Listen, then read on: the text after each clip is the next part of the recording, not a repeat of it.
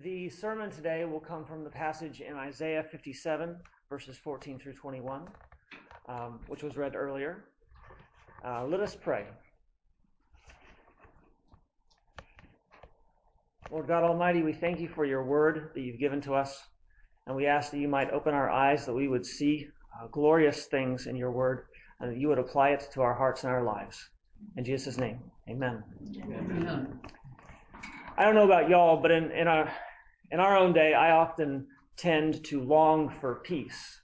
And by peace, I typically just mean that the troubles in life would kind of cease a little bit and quiet down.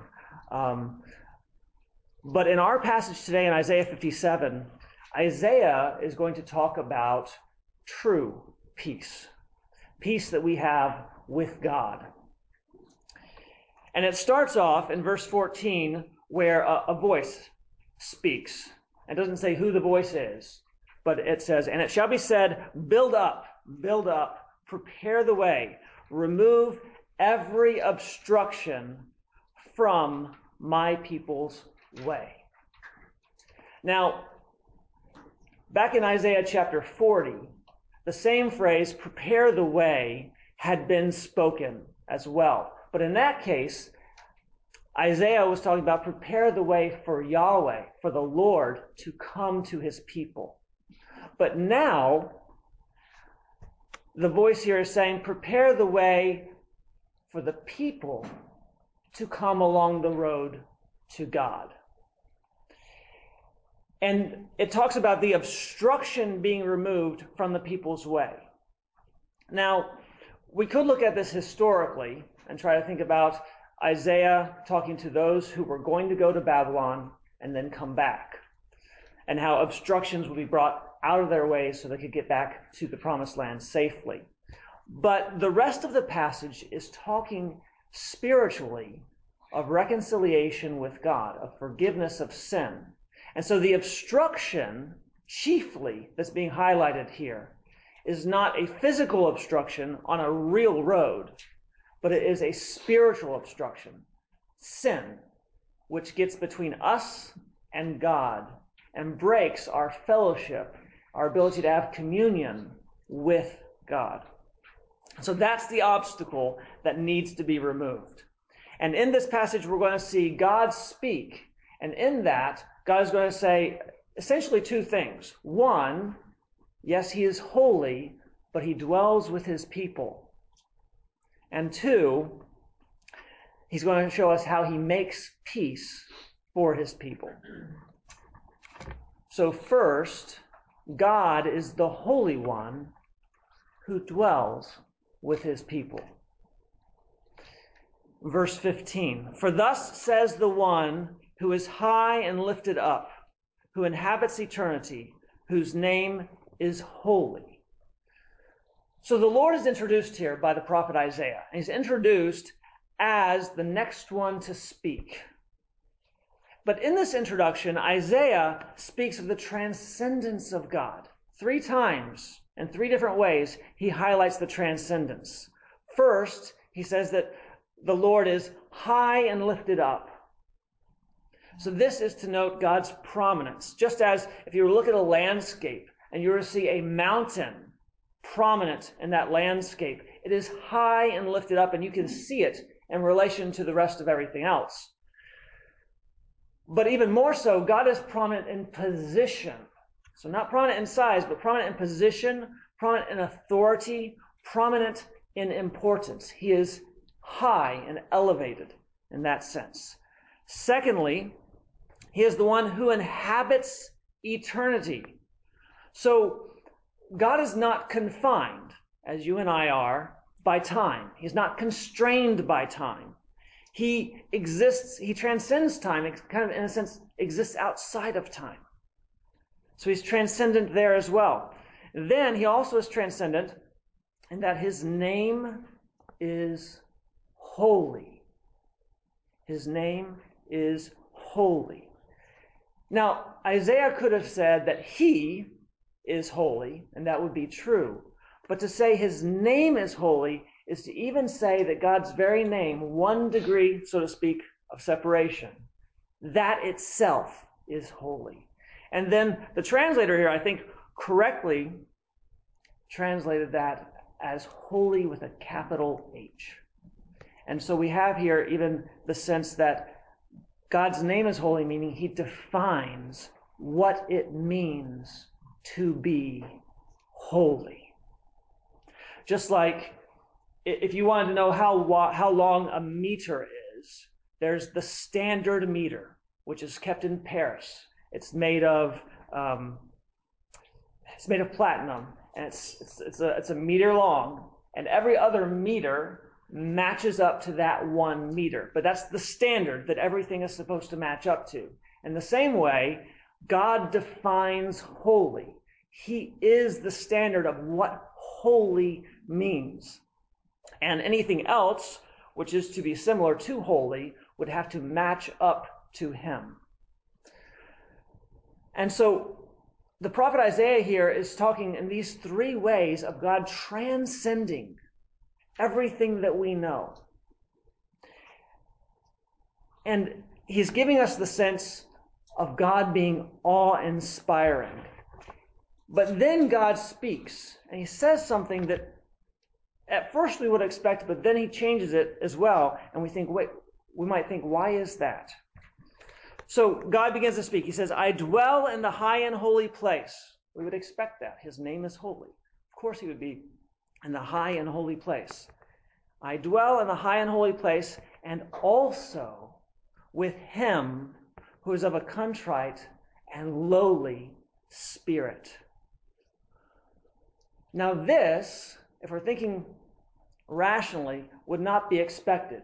Now as Christians, we know that this is how God operates. He is transcendent, and he loves to dwell with his people. We know that from Genesis chapter 3, verse 8, where God was walking in the garden to go and meet Adam and Eve. We know that from how in the Old Testament, God designed the tabernacle so he could dwell among his people Israel. We know about the temple that Solomon built and how God brought his presence to dwell with his people there as well. And we know about Jesus, who came and, so to speak, tabernacled or pitched his tent among us. And we also know that God, the Holy Spirit, dwells inside each of us, and that each Christian is a temple of God. So this story is something we know. It's something familiar. But it is actually very remarkable and extraordinary that God, who is transcendent, who is high and lifted up, who inhabits eternity, time cannot constrain him, this same God dwells with creatures like us. And why? God continues to speak and tell us why. To revive the spirit of the lowly, to give us life. And to revive the heart of the contrite, to give us a new heart. Removing our unregenerate hearts of stone and giving us hearts of flesh. And these 2 phrases don't just point to regeneration, although they do, but also points to the more general concept that God cares for his people. That God comes to the assistance of his people. Because God is transcendent, he is sovereign, he is almighty.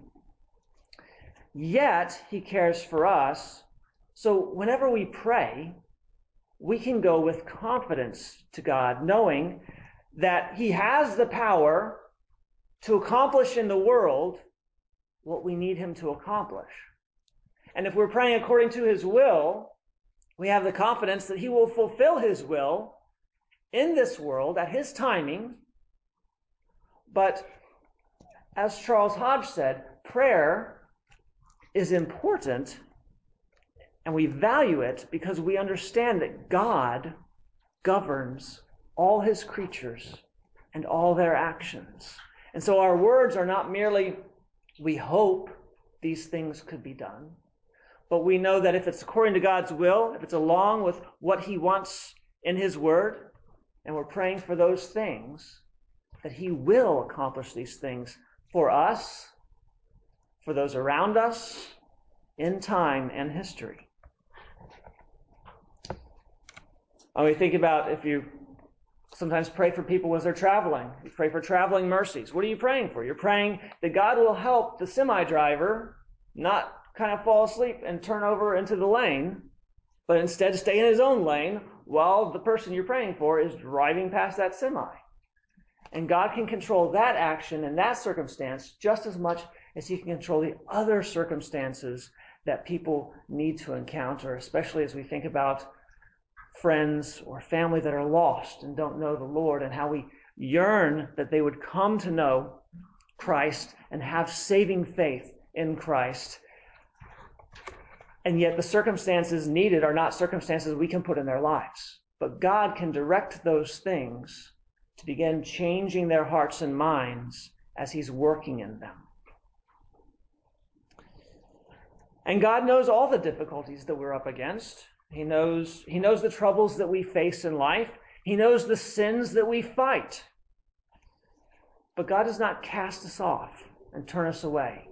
He is transcendent, and he dwells with those of his people, those of a contrite heart and a lowly spirit. We can apply this also as we think about, we know that God is one God in three persons, the Trinity, God the Father, God the Son, and God the Holy Ghost. And we could think about how that affects us as well. The Holy Spirit dwells inside of us, but also it says that the Holy Spirit provokes us to pray and gives us the confidence to go to God to cry out, Abba, Father. We know that when we do pray, we have access to God the Father because Christ, who is our elder brother, is also our high priest. He's interceding for us. And we know that God is our Father. So an interesting picture of this in human terms, so obviously it falls far short of the benefits we have in God. But there's an iconic picture of President John F. Kennedy in the Oval Office. And he's sitting there writing on the paper, and he's set apart. He's in the Oval Office. He's at the president's desk. And it's this photograph of him. And there he is, the most powerful man in the world at that time, so to speak, in human terms, high and lifted up. But there, at his feet, around the legs of the desk, is his son. His son has access to him, the most powerful man in the world. And all he has to do is say, Daddy. And he has his father's attention. In a similar way, of course, on a great grander scale, whenever we come to God, we are like that child talking to God the Father. And we have his attention when we call his name. And he hears us. So he is transcendent, but he dwells with us. And then two, God shows us that he makes peace for his people. So God continues to speak. For I will not contend forever, nor will I always be angry, for the spirit would grow faint before me, and the breath of life that I made. For I will not contend forever. God opposes sin. For this reason, God opposes sinners in their sin. But God has brought reconciliation and peace, so he does not have to contend forever. And God gives us a reason. Why does he not contend forever? He tells us, for the Spirit, the breath of life that he made, the Spirit would grow faint before him. And just as Jesus had compassion on the multitudes when he saw them out there as sheep without a shepherd, so too, God has compassion on us. And he knows the state that we would be in if there was no way for us to have our sins forgiven, if God were always contending with us. And he does not want that to be the outcome. And he has compassion on us. And God continues to speak. Because of the iniquity of his unjust gain, I was angry. I struck him. I hid my face and was angry. But he went on backsliding in the way of his own heart. So God here tells us that sin makes him angry. Now, so often we want to skip to the happy ending, and for good reason. Even God, when introducing this, in verse 16, he starts with a happy ending, right? He's not going to contend forever. But now he is explaining how he views sin. And we must not forget that God hates sin. Now, when I was a child growing up, my mother would have to correct me and say, "Don't use the word hate, David," because I would use it about Brussels sprouts or cauliflower or something I didn't want to eat. And so it wasn't just, so for me, hate was just this minor dislike of something. But for God, it's not a minor dislike. His anger, his wrath is against sin. And so sin, not only, it doesn't please God at all, right? But it makes him angry. And so he decides he's going to punish sin. What does he say? He says, I struck him, talking about I punished the sinner. Now, there's a reason why sin causes trouble in the world. Like a whirlwind, how it causes difficulty for people, how it doesn't turn out well. Why sin never pays. And the reason why is because God punishes it. He will not let it succeed ultimately.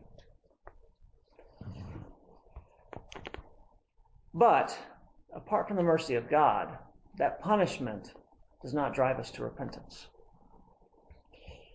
Because what does God say? He shows it again. But he went on backsliding in the way of his own heart.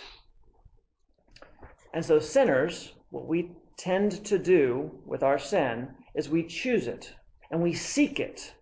We think we're being wise when we do, but we seek it instead of seeking to follow God's word. And so the backslider here, he keeps trying to solve his own problems by sinning. He keeps digging his hole deeper, thinking if he digs deeper, he'll get out of the hole. But he doesn't. And it's just like people who struggle with addiction. Sin is exactly the same way. Where someone who struggles with addiction, let's say, for example, drunkenness, they turn to it, they have bad results from it, and then they turn to it again. And they have this constant cycle that ends up in despair, bitterness, anger at themselves, constant cycle. Sin is the same way. We could talk about any kind of sin, whether it be the habitual thief or someone who is covetous or any kind of sin out there. It tends to end in despair, heartache, but we just keep seeking it. As unregenerate sinners, we seek it, saying, this time will be different. I'll do the same thing, but this time a different outcome will happen. But it doesn't, because God continues to punish sin the same way. But now listen, so here we are, digging our own hole deeper, but now listen to God. Verse 18. I have seen his ways, but I will heal him. I have seen his ways. God knows everything about each of us. There's nothing any of us have done, whether it be in deed, in word, or even in thought, that God has not seen. We cannot hide anything from God. But what does God say? I have seen his ways, but I will heal him. So we were dead in our sins. We, prior to Christ saving us, We're eating the bitter fruit of our evil ways. But God initiates and comes after his people and heals each of us. And no one's too far gone. And you can think about the miracles of Jesus, the different people that he healed. He healed lame people. He healed blind people. There was a situation where a girl had just recently died, and he rose her from the dead. He also called Lazarus out from the dead. And if you remember, Lazarus' sister, when Jesus said, roll the rock away, Lazarus' sister said, the King James Version, Lord, by now he stinketh. He was really dead. But all Jesus did was speak, and it was done. In the same way, just as it wasn't any harder for God to heal the lame man and help him walk than it was to heal Lazarus and raise him from the dead after being dead for 4 days, so too, no matter how far gone any person is, no matter how far gone any institution or denomination or nation is, and seems to be to us that they are too far gone, God can heal them. God can bring them back. And it's no harder for God to bring back an entire nation of people than it is for God to heal a lame man or for Christ to call out Lazarus from the dead.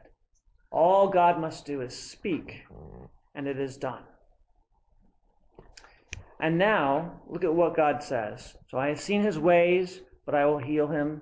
I will lead him and restore comfort to him and his mourners. I will lead him.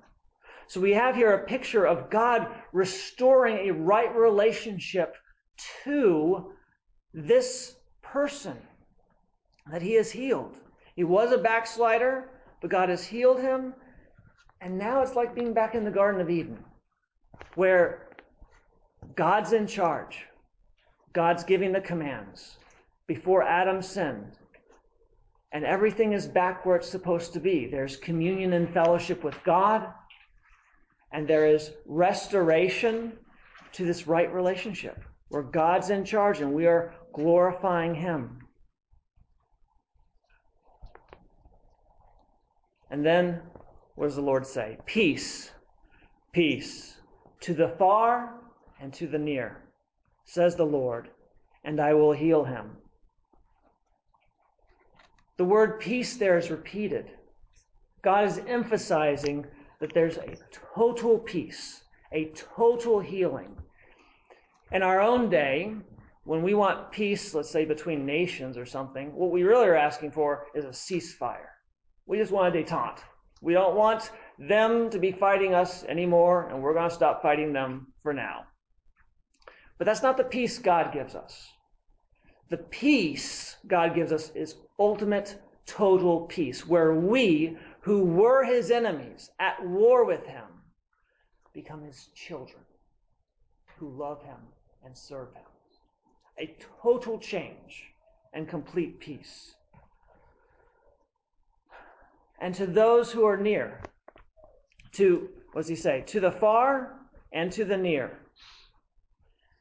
Now this is vague, and it can be applied in many different ways. And throughout history, it ought to be applied in those different ways. So for example, at the time Isaiah wrote this, he was thinking of those who were near would be people in his time, and those who are far would be the people in the future he was talking to and ministering to. When Israel was in Babylon in exile, there were those who'd been left behind in the promised land. Those would be those who were near, and those in Babylon would be those who are far. They feel like they're far from God, right? In the New Testament, Peter talks in Acts chapter 2 to the crowd, and he says that the promise of baptism, the promise of the Holy Spirit, the promise given from the Father was to you and to your children and to all who are far off. So in that sense, it would be the same as what Paul says in Ephesians chapter 2, where the near are those, the Jews in the covenant, and the far are the Gentiles outside the covenant. But in our own day, we could also apply this as the near being those who grew up in the church, who were baptized into the church, part of the visible covenant. Those who are the ones who are near, and the ones who are far are the lost, our neighbors and others who don't know the Lord. And so peace is what Christ has purchased for us to reconcile us to God. It's a total peace, and it's not just for us.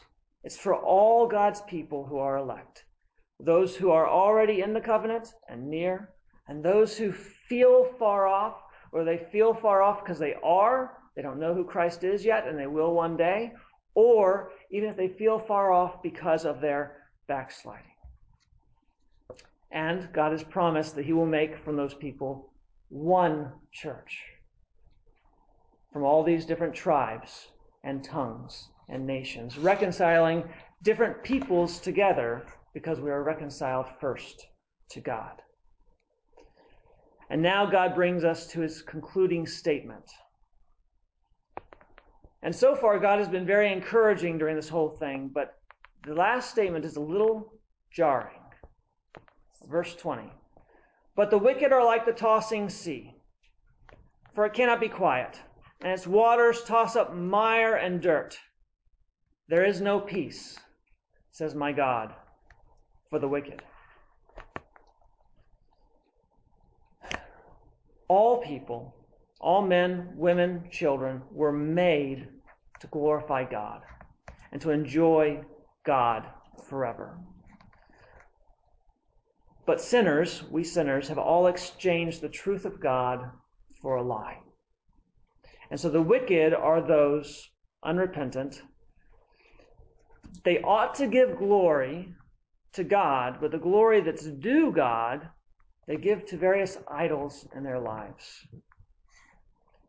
And their consciences condemn them for their sins, but they compound their sin. And they also seek to appease their consciences. So they end up in a constant negotiation and argument inside themselves, trying to prove how good they are, trying to prove that they are moral, and they do care, because their conscience shows them their sins, and they know that what they're doing is not good. And so if we are not in Christ, we're not forgiven. And if we're not in Christ, we're still dead in our sins. And so in speaking of this, God shows the restlessness that unforgiven people are in. St. Augustine actually speaks of his own restlessness in his book, The Confessions, where he's talking about his life and how God brought him to him. He says, he's talking to God, "You have made us for yourself, O Lord, and our heart is restless until it finds rest in you." And that rest is the peace that God gives to his people. But if we don't have Christ, everything, even the good things in life, become idols. Our careers, our marriages, families, those who are not married, their love interests can become idols. Net worth can become an idol. Any of those things. But when we turn from our sin and we turn in faith to Christ, all the condemnation that our consciences accuse us of, all that condemnation we rightly deserve, is covered by the blood of Christ. And we're reconciled with God. And we have peace with God. And because of that, we have peace with each other. And in that case, then, our careers have a proper place where we can excel as craftsmen because we serve God first. Our marriages have a proper place of joy, not of regret or bitterness. Our families, likewise, find their place in serving God's kingdom and seeing the family devoted to God and to his service. And so, as we think about this kind of jarring ending that God gives us, There is no peace, says my God, for the wicked. Let us remember to pray for lost family members, lost friends, neighbors who don't know the Lord, those in our city, our state, our nation who don't know Christ. Let us remember that outside of Christ, there is no peace, and that Christ is the only name under heaven given among men whereby our sins can be wiped away and we can be reconciled with God and we can enjoy fellowship and communion with him. Let us pray. Lord God, we thank you for all that you have done for us and how you've worked in our hearts and lives and healed us. And we ask that you would be with our friends and family who do not know you, our neighbors who do not know you, and that you would bring the gospel to them, and that you would grant them repentance and bring them to a saving faith. In Jesus' name, amen. Amen.